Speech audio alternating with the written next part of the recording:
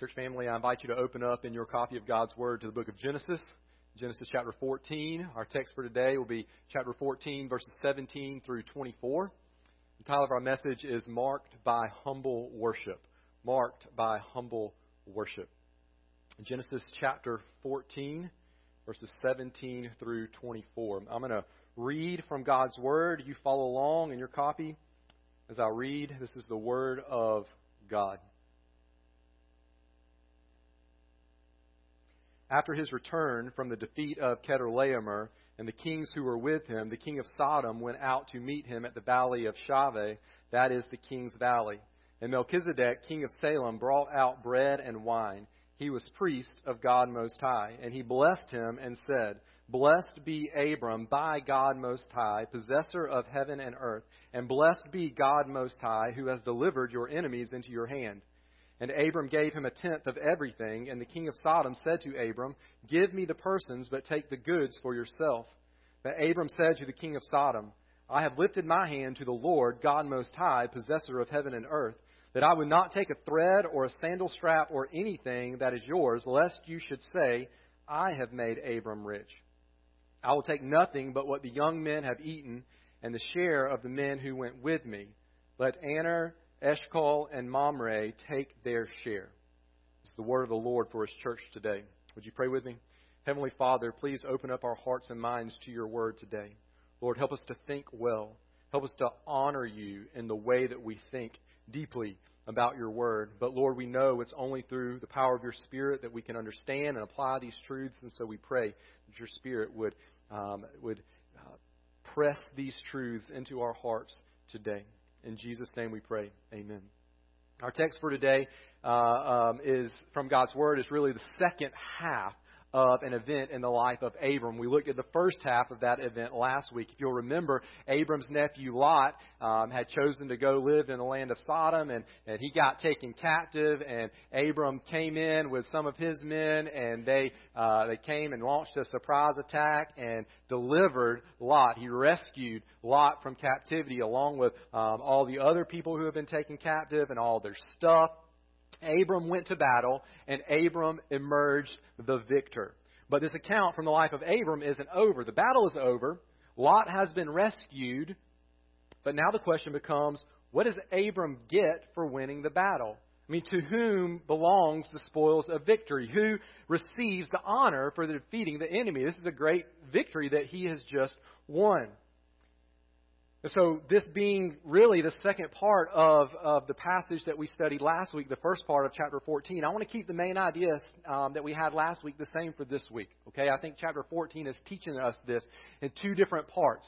And it's teaching us, church, that as we seek to imitate the great faith of Abram, we must confess our great need for Jesus. I want to see another way today that we do that we imitate the faith of Abram, but another way that we see our great need for Jesus Christ. Now remember, as we think about Abram being a man of faith, I was talking to somebody about this week, we have to remember that Abram is not a perfect man. We don't want to exalt Abram as somebody other than what he is, and that is a real man who really sinned, and he wasn't perfect. And yet, the Bible points us to certain aspects of his life by God's grace where he showed faith in the Lord. And we can look at those examples of faith as examples for ourselves, examples that we would want to imitate. But at the same time, we realize that these stories from the Old Testament are not just given as examples for us to follow, but they point us to Jesus. They point us to the one who can meet our greatest need. Abram can't meet our greatest need, but Jesus can. And so we also want to see Christ and see how this passage points us to Jesus. And today's passage actually points us to our Savior, our Lord, the Lord Jesus Christ, in a very, very unique way. It takes a little bit of thought. It takes some effort on our part to think well, to see it. But it is really, really neat if we'll commit ourselves to wanting to see what God's Word says to us today.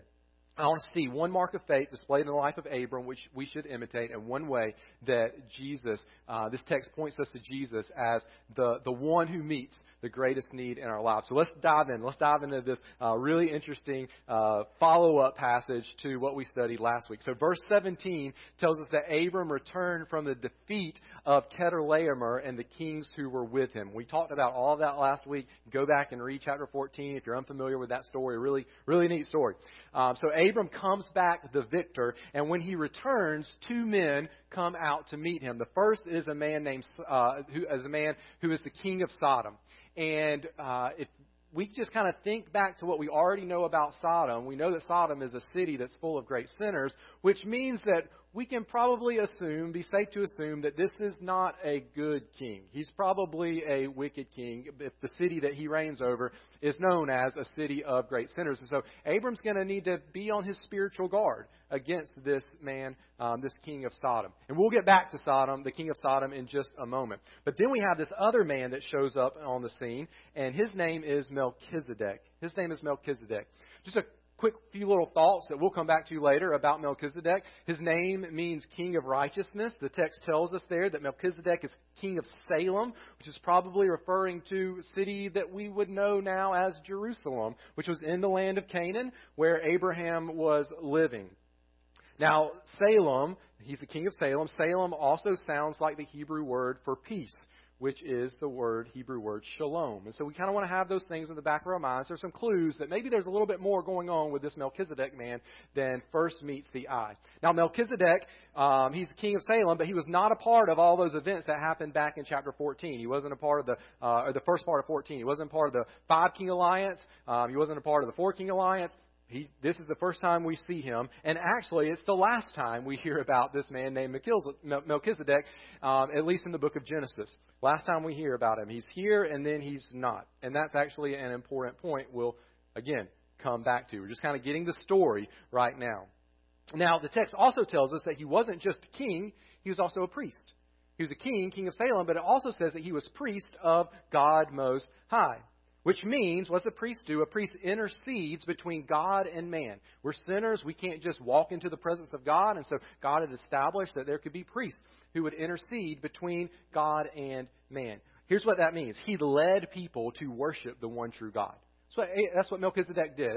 As king priest, as his role as priest, he led people to worship the one true God. Now, what does he do when he meets Abram? Well, first he brings out bread and wine, which means that he probably is going to host this victory feast for Abram and the men who were with Abram who had just won the battle. And then he blesses Abram. We want to look at this blessing for just a moment. He says, "Blessed be Abram by God Most High, possessor of heaven and earth." And so in blessing Abram, Melchizedek acknowledges that Abram won, that Abram was the victor. He came out on top. But then I want you to notice that Melchizedek very quickly redirects the attention to God. He one statement about blessing to Abram, and then the rest of the focus is put on God. He calls God, not Abram, the Most High. He points to God as the one who is worthy of worship by announcing that God, not Abram, is possessor of heaven and earth. And then he moves immediately from blessing Abram to blessing God. You see there in the text, he says, "Blessed be God Most High." And then he credits God, not Abram, as the reason for Abram's victory by saying that God has delivered your enemies into your hand. I want you to imagine that you're Abram for just a moment. You just marched your men into battle. You just defeated an enemy that, as we talked about in the first part of chapter 14, appeared in every way to be the stronger army. And you just defeated them. You just rescued people and recovered all their stolen property. And then this priest king shows up, kind of pats you on the back for just a second, and then says, "You didn't actually do it, though. God's the one who did it." He shows up for a minute, kind of says, "Hey, good job, Abram." And then he says, "But God is the greatest. God is the highest. God is the reason for your victory today." Abram's got a choice. If we were in his shoes, we would have a choice as well, because there would be a temptation that would arise at that moment. And the temptation would be, wait a second. Why aren't we chanting Abram, Abram, Abram? Why are we all of a sudden now talking about God? Abram can try to shift the focus back to himself, or he can worship the one true God. He can say, I think this party, this celebration ought to be about me, or he can say, yeah, you're right. You need to look to God. Everyone needs to look to God. God is the Most High. God is the one who owns heaven and earth. God is really the one who defeated my enemy. God gets all the glory. Now, what choice does Abram make? The text tells us in two ways that Abram, walking by faith, chooses to humbly worship God. Church, a life of faithfulness to God will be marked by humble worship. A life of faithfulness to God will be marked by humble worship. That's the thing in Abram's life that we want to seek to imitate. Humble worship. This example Abram sets for us is something that should characterize our lives as well. This humble worship, redirecting all the attention to God. I said there's two ways we see this in the passage. The first is seen at the end of verse 20. If you'll glance down at the end of verse 20, when Melchizedek announces that, hey, God's the one who is ultimately responsible. God's the one who really gets the glory for the victory that has taken place today. What does Abram do? He gives Melchizedek a tenth of everything. Now remember, Abram has not just rescued Lot and the people, he's also collected all of the possessions that army had stolen. And so he's in possession of a lot of stuff right now. He's loaded down with the spoils of victory. But as soon as this priest king directs everyone's attention to God, Abram takes a tenth of it and he hands it right over to Melchizedek. What was he doing? It wasn't really just a gift for Melchizedek. That was symbolic of a gift to God.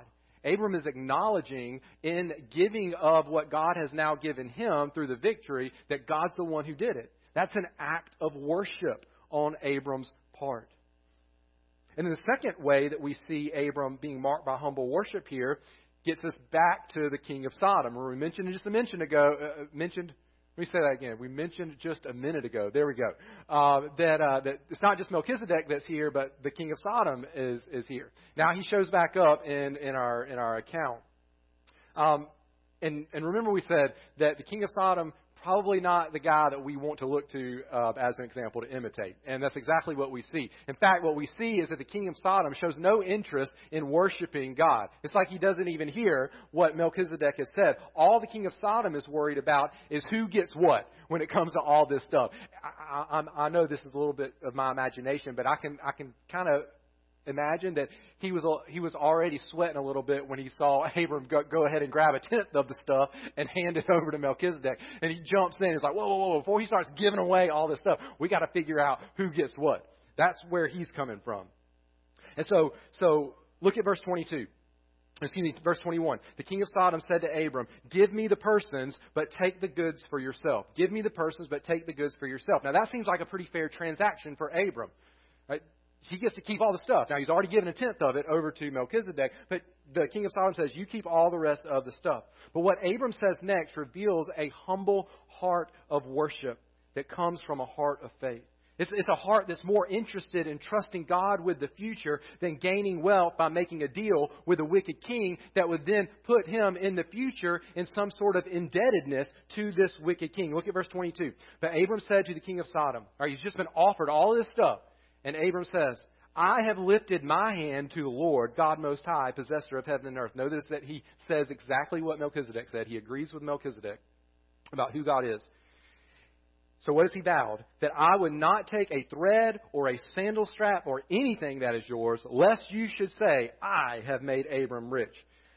I will take nothing but what the young men have eaten, and the share of the men who went with me. Let Aner, Eshcol, and Mamre take their share. So basically, Abram says, look, my trained men can take what they deserve from the battle. Let the three brothers who are my allies, let them take their fair share. But I am not going to take anything because apparently Abram had made a vow to the Lord. He said, I've lifted my hand to the Lord Most High that I wouldn't take anything. So Abram is going to keep his word before the Lord. Now, what does that mean? It not only validates what we said last week, that Abram was motivated by love for Lot when he went to rescue him. He wasn't motivated by, if I go rescue him, I'm going to get all this stuff.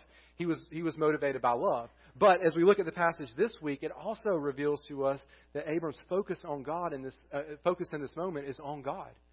It could be very easy to turn the focus on himself. He's just won this great battle. But he humbles himself before God Most High, possessor of heaven and earth. Abram makes a choice based on a humble heart of worship. Church, we will be confronted with similar choices in our lives. We are confronted with similar choices in our lives. We'll be confronted with the choice to focus attention on ourselves or to turn the attention to God. We'll be confronted with the choice to give credit to ourselves, to say, yeah, look at what I did, or to give all the credit for the good things that God does in and through us back to God. We'll be confronted with the choice to keep our word before God or to go back on our word before the Lord. We'll be confronted with the choice to sacrifice our character in order to make ourselves look great in the eyes of others, or we can choose to live with godly character by refusing to attach ourselves to the wickedness of this world, which is what would have happened if Abram would have taken those goods from the wicked king of Sodom. And then we can simply trust God with the results. And listen, all of those are choices of worship. Now, they're not choices of whether or not to worship.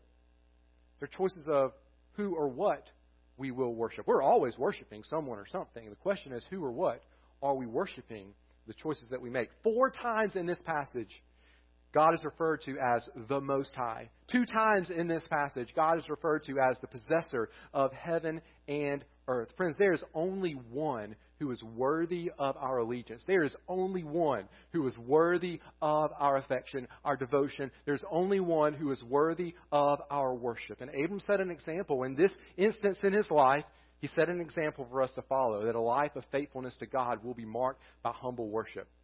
But this passage doesn't just provide us with a good example to follow. This passage points us to a need in our lives that only Jesus can meet. And in a very, very unique way, as I said earlier, this passage points us to the one who can meet that need, Jesus Christ. Now, I'm not sure how much Abram understood about this person, Melchizedek. We don't maybe have all the details that our curious minds would like to know. But because of all of God's Word, we know this priest king, Melchizedek, was pointing to an even greater priest king who was yet to come. His name would be Jesus. And he would be what Melchizedek's name meant, the King of Righteousness. And he would reign as king, not merely over one city, Jerusalem, but over the entire world. And he would usher in a peace.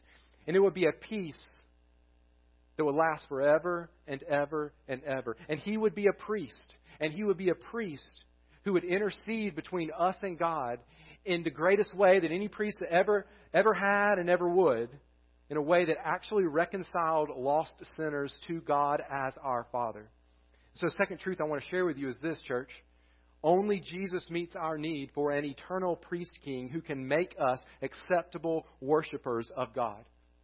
Only Jesus meets our need for an eternal priest king who can make us acceptable worshipers of God. Now, we're going to dive a little bit into Melchizedek today, okay? And he's an interesting figure. But if we'll turn our minds on and love the Lord our God with all of our mind, heart, soul, and strength. Remember, we love the Lord our God with all of our mind. One of the ways we do that is by being willing to think deeply about God's Word. I think we're gonna just come away, hopefully worshiping the Lord more than we ever have at His great sovereignty, His plan, and how great Jesus is, and how God weaves into this story 4,000 years before Jesus ever came some great clues about the Lord Jesus Christ. Now, there's various views concerning who this Melchizedek figure is. I think the testimony of Scripture is that he was just what the text tells us here. He was a man who was a priest and king of Salem who worshiped the one true God. And in God's sovereign plan, God used this man to teach us things about the coming Messiah, the coming king, the coming priest, so that we would recognize him when he arrived and we could make sense of him. Now, we don't hear anything else about Melchizedek until we get to the book of Psalms. About 1,000 years later, after this event happens, King David writes Psalm chapter 110. And this psalm is a prophecy about the Messiah king, the coming king, the promised deliverer. And in the middle of that psalm, in Psalm chapter 110, we find these words. You, speaking about the coming Messiah king, you are a priest forever after the order of Melchizedek. And so Psalm 110 tells us that the coming Messiah king would also be a priest. He's going to be a priest king. Sounds a lot like Melchizedek. And he would be a priest after the order of Melchizedek. So then Jesus shows up on the scene, and he quotes from Psalm chapter 110, the first verse, as evidence that he is the promised Messiah king. He quotes from Psalm chapter 110, verse 1, so that the people would know, I am that king that David was prophesying about. Well, what does that imply? He's also then saying, I am the promised priest forever after the order of Melchizedek. I am that one that God promised. And then we get to the book of Hebrews. We get to the book of Hebrews. And if you would like, I would encourage you to turn to Hebrews chapter 7, because we're going to spend the rest of our time pretty much in Hebrews chapter 7. I'm going to mention one verse from chapter 5, one from chapter 6, and then we're going to spend a little bit of time in chapter 7. Because when we get to Hebrews, that's where God has chosen to reveal a whole lot more about this connection between Melchizedek, this priest king of Salem, and all the way back in Genesis 14, and Jesus, the Messiah, the Son of God. In chapter 5, we're told that Jesus meets the requirement of being a priest and that he was appointed by God rather than self-appointed. And not surprisingly, Psalm chapter 110, verse 4 is the verse used, one of those verses used to tell us that he was appointed by God. You are a priest forever after the order of Melchizedek. That's Hebrews chapter 5, verse 6. Then at the very end of chapter 6, the last verse, we're told once again that Jesus has become a high priest forever after the order of Melchizedek. And then chapter 7, the author of Hebrews launches into this very deep and yet very incredible and awesome explanation of the connection between Melchizedek and Jesus. Now, the main point the author of Hebrews is making is that Jesus is a better priest than all the other priests who had come before. And Melchizedek helps us to see this very important truth, that Jesus is the better high priest. Now, Melchizedek points us to Jesus in two basic ways. Right? I've poured over this passage as much as I can to try to help us understand it in as simple of a way as I can try to comprehend as I am learning along with you about the connections between Melchizedek and Jesus. But I think Melchizedek points us to Jesus in two basic ways: his kingship and his priesthood. Well, that makes sense, because that's exactly what the text of Genesis told us about Melchizedek. He was a king and he was a priest. Well, let's look at his kingship first. Hebrews chapter 7, verse 1 through 2 says this: For Melchizedek, king of Salem, priest of the Most High God, met Abraham returning from the slaughter of the kings, and blessed him, and to him Abraham apportioned a tenth part of everything. He is first, talking about Melchizedek, by translation of his name, King of Righteousness. And then he is also King of Salem, that is, King of Peace. So here's the first way that Melchizedek points us to Jesus. It's his kingship. And we see that kingship connection in two ways: his name and the city where he is king of. Let's think about his name. Melchizedek's name, as I said, means King of Righteousness. It's literally the two words for king and righteousness in the Hebrew language put together. Melech is the Hebrew word for king. Tzedek is the Hebrew word for righteous or righteousness. And so put those two together, his name is King Righteousness or King Righteous. That's Melchizedek's name. Now, as we look at the whole testimony of Scripture, we realize and understand that Jesus is the ultimate King of righteousness. He's fully God. He's perfectly righteous, and through his incarnation, his life, his death, his resurrection, he has fulfilled all righteousness. He has become God's appointed king. He is the righteous one. But not just by his name do we see a kingship connection, but also his city. The city of which Melchizedek is king has a very clear allusion to peace. Remember, Salem sounds a whole lot like Shalom, which is the Hebrew word for peace. Well, let's think about Jesus for just a moment. What's one of the names given of Jesus? Book of Isaiah. We often read this at Christmas time, right? Prince of Peace, right? Prince of Peace. Jesus made a way for sinners to be at peace with God and with one another through his death on the cross. And ultimately, Jesus is going to usher in a kingdom of peace when he finally destroys his enemies and establishes the new heaven and the new earth. And so we see this kingship connection. The kingship of Melchizedek points us to Jesus, the ultimate forever king, the Son of God. But then we also have his priesthood. His priesthood. And this is where it gets a little more interesting, perhaps a little bit harder to follow, but if we're careful, we can follow the argument that the author of Hebrews is making. So kingship is the way that Melchizedek points us to Jesus, and then secondly, priesthood. Priesthood. I think we see in chapter 7, Melchizedek's priesthood point us to Jesus in two ways. And I'm going to share those with you. And then we see the result of that. So Melchizedek points us to the priesthood of Jesus in two ways. And then we get the result of that, which is where the author of Hebrews is trying to get Christians to this point. Where we will trust in Jesus as our great high priest. And so let me go ahead and give you these two, and then we'll talk about them in turn. So like Melchizedek, Jesus' priesthood has a better duration, and like Melchizedek, Jesus' priesthood belongs to a better order. Those are the two ways that we see this priesthood connection. A better duration, we'll talk about that, and a better order. We'll talk about that as well. And then I'll give you the kind of final statement of what those two lead to, those two statements. All right, so Hebrews chapter 7, first, like Melchizedek, Jesus' priesthood has a better duration. What I mean by duration is length of time, how long this priesthood is going to last. For most priests, the priesthood lasts until that priest dies, but it can't last forever because that priest is ultimately going to die, except in the case of Jesus, because Jesus rose up from the dead, which means his priesthood can continue forever. So where's the Melchizedek connection there?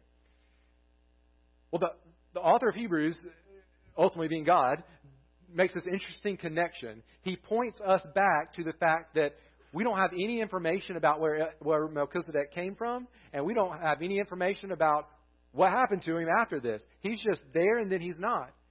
And the point is that makes it seem like Melchizedek just lasts forever, that he has no beginning or end. Now, he's just a man. He definitely had a beginning or end, but the way that it's written, the way that it's presented to us in Genesis chapter 14, makes it seem as though he has no beginning or end, because it doesn't tell us anything about his birth or his family genealogy or his death or anything.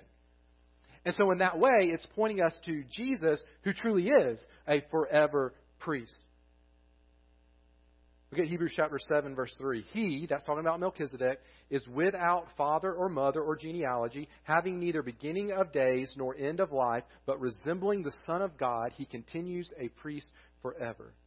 And then if we want to look at Jesus, if you skip all the way ahead to chapter 7, verse 23 through 24, text says of Jesus, the former priests were many in number because they were prevented by death from continuing in office, but he, talking about Jesus, holds his priesthood permanently because he continues forever. There's so much more we could say about that, but one of the priesthood connections between Melchizedek and Jesus is that it points to the eternality, the foreverness of the priesthood of Jesus. And then second, like Melchizedek, Jesus' priesthood points us to, or Jesus' priesthood belongs us to a better order, which points us to Jesus. The priesthood of Jesus belongs to a better order like Melchizedek. You got your thinking caps on? You ready? You ready to do this? You ready to dig into God's Word? It's fun. It might make our minds hurt, but it makes them hurt for the glory of God. All right? Let's love the Lord our God with our minds here. Now, I want you to remember the Old Testament law, okay? It designated the tribe of Levi as the priestly tribe in Israel. Now, not everyone who came from the tribe of Levi was a priest, but all the priests did come from the tribe of Levi. So whenever you hear me say Levi, or you read in Hebrews 7 Levi, I want you to think priests. These are the priests of Israel. And you can also interchange Levi with Aaron, because Aaron was the specific descendant from Levi who became the first high priest in Israel. All right? This is why it's important that we study and read the Old Testament. So you hear Levi, you hear Aaron, think these are the priests of Israel. All the way from the time the Israelites came out of the land of Egypt until Jesus showed up on the scene, all the priests were descended from Aaron, from Levi, who was the great-grandson of Abram. All right, you following that? The writer of Hebrews is making the case that Jesus is better than all of those other priests. But the problem is that Jesus is not descended from the tribe of Levi. In the Jewish mind here, something's not right. How can Jesus not only be the better priest, how can he be priest at all? He's not from the tribe of Levi. His family lineage doesn't allow him to be a priest. He's actually from the tribe of Judah. not Levi. So how can Jesus be God's priest? Well, this is where Melchizedek helps us out. This is where Melchizedek comes into view. The writer of Hebrews makes a case that before the priestly order of Aaron or Levi began, there was another priestly order. And that was the order of Melchizedek, the priestly order of Melchizedek. So even though Jesus was not descended from Levi, he could still be a priest if he belonged to a priestly order called that by God. God calls the order of Melchizedek a legitimate order of priests. And God calls Jesus a priest after the order of Melchizedek. That takes us right back to the Psalm chapter 110 verse that I read earlier, and it's already been quoted here in the book of Hebrews. But Jesus didn't just belong to a different order. The point being made is that he belonged to the better order. He belonged to the better order. And one way that we see that the order of Melchizedek, you ready for this? This is awesome. That the order of Melchizedek is a better order than that of Aaron or Levi is in the fact that, we're going to jump right back to Genesis 14, Abram paid tithes to Melchizedek. That's actually a very, very important point in the story of Genesis 14, not just to show us that Abram was acting in humble worship, but to point us to our great high priest, the Lord Jesus Christ. You say, well, what in the world does Abram paying tithes to Melchizedek have to do with Jesus being our great high priest? Again, we need to know a little background. Not only were the Levites the designated priests in Israel, all the other Israelites, all the other tribes, were to pay their tithes to the Levites. The Levites were the ones who were to receive the tithe. All the other Israelites were to pay the tithe, or give the tithe, to the tribe of Levi. And that would help people remember, hey, the tribe of Levi, these are the priests that God has appointed. Well, here's the connection. You got to hang on. You ready? This is where God's word just blows our minds.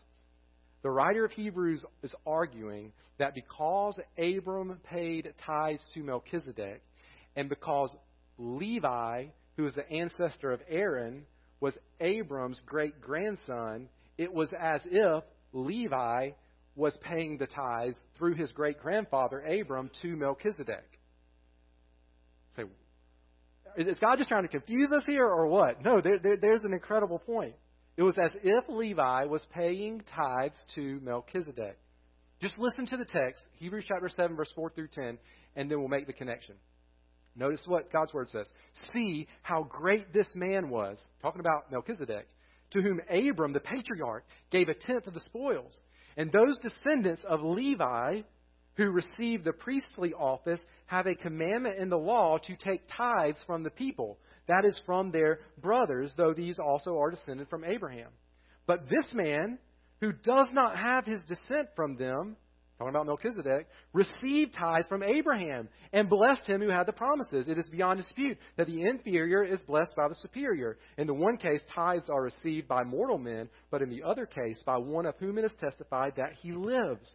One might even say, here you go, one might even say that Levi himself, who receives tithes, paid tithes through Abraham, for he, that's Levi, was still in the loins of his ancestor Abram when Melchizedek met him.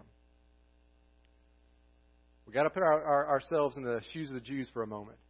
This wasn't right to them to make this connection. How in the world could Levi be paying tithes to someone outside of the tribe of Levi? Because the tribe of Levi was the one who was supposed to receive the tithes. What does that tell us? It tells us that whoever Levi, through his great-grandfather Abram, was paying the tithes to, whoever that was better. Was better. That's the point being made. And when Abram paid those tithes to Melchizedek, many, many, many years later, God was going to say, and you know what that meant? That Melchizedek was greater than Abraham.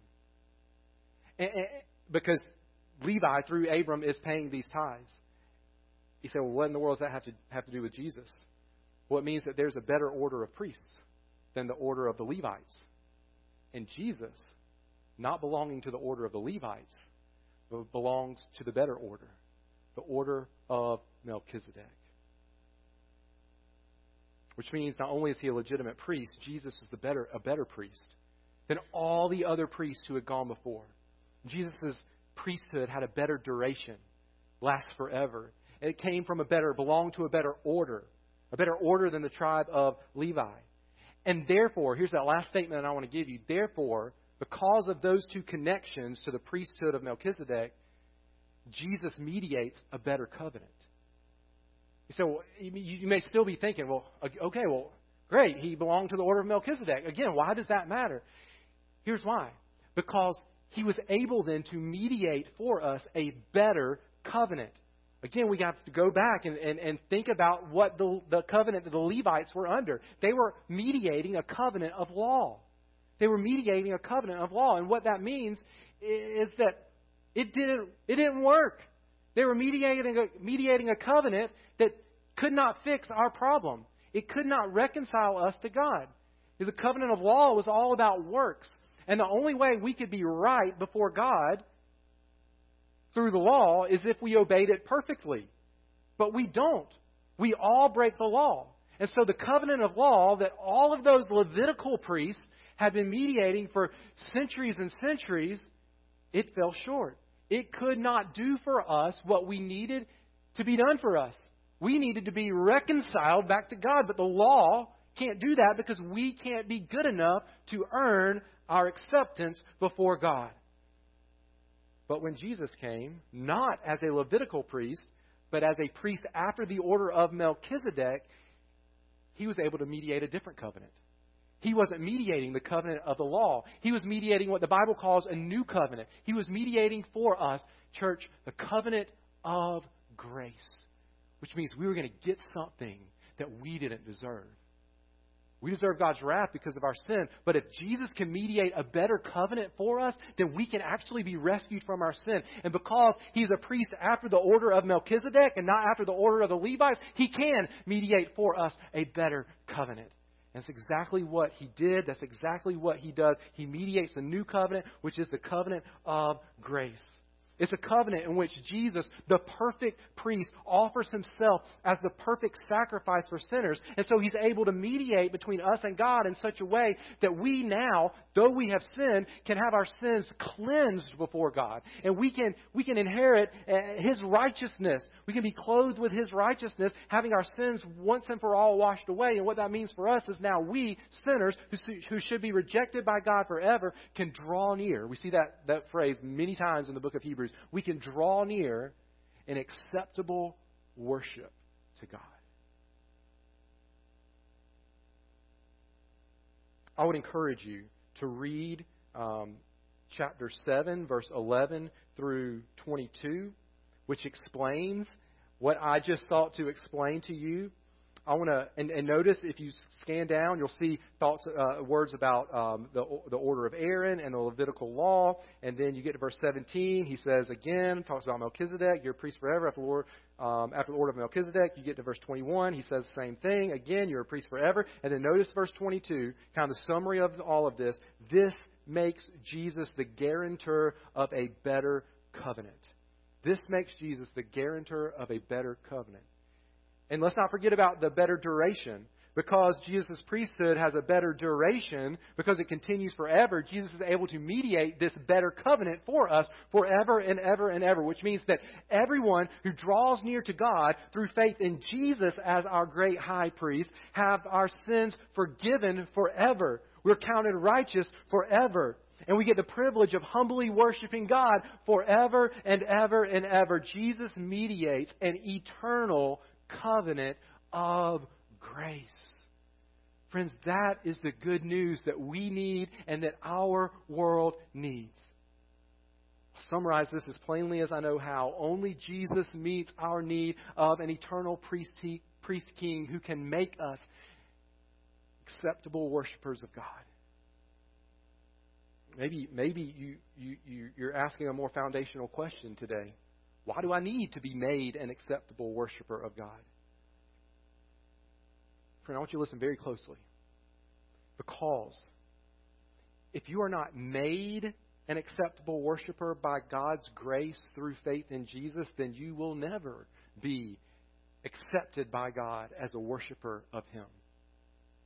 And if you are not accepted by God as a worshiper of Him, then you will experience God's wrath forever and ever and ever. Because to not be a worshiper of God that God accepts is to be an enemy of the Most High God, possessor of heaven and earth. Friend, there's nothing that you and I can do to get ourselves out of the state of sin that separates us from God. That's why we need a great high priest, not the Levitical priests who just told us what the law was. But we need Jesus who offers himself in our place. And that's exactly what Christ has done. He is our only hope of being rescued. He is our only hope of being reconciled back into a right relationship with God. If we want to be not enemies of God, but accepted worshipers of God, then we need Jesus Christ. Now, the thing is, Jesus has already done everything that's necessary. We don't have to add anything to what he has done. When he died on the cross, he paid for our sin, and he paid for it in full. And so it's a gift to us. We don't earn it. We receive it, and we receive it by placing our faith and trust in the Lord Jesus Christ. And so, like Melchizedek led Abram to worship God, Jesus leads us to worship God. But Jesus is far greater than Melchizedek. He doesn't just lead us to worship God. Jesus transforms our hearts so that we can worship God. Now, in our lives, each and every day, and forever and ever and ever. In the words of the Apostle John, he said this, "My little children, I am writing these things to you so that you may not sin. But if anyone does sin, we have an advocate." That's a mediator with the Father. Who is it? John says, Jesus Christ, the righteous King, who is also our priest. Christian, a life of faithfulness will be marked by humble worship of the one true God. And the only way we can humbly worship God is through Jesus, advocating for us, mediating between us and God with his own blood that he shed on the cross. Have you believed in this great high priest? This is God's plan from the beginning. We see how it all ties together. This is God's plan, that our greatest need would be met in Jesus. Have you believed in him?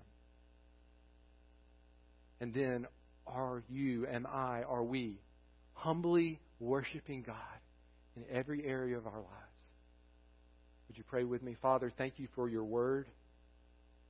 I pray that we have loved you with our minds today as we've tried to think about this in the way that you have given it to us to think about. I pray that we would also love you with our heart, our soul, our strength. God, that we would submit ourselves to the truth of your word. God, if you're calling someone today to believe in Jesus for salvation, I pray that even right now they would call out to you in their hearts and ask you to save them.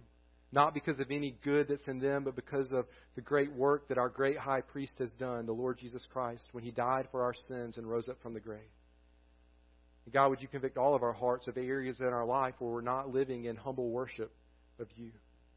We're not giving you the glory. We're not giving you the credit. We're not choosing to obey your word. We're not worshiping you in that area of our lives. Lord, help us confess that to you. Rest in your forgiveness. And Lord, by your strength and by your power of the Holy Spirit in us. Father, may we choose to live in humble worship each and every day because of Jesus, our great high priest. In Jesus' name we pray. Amen.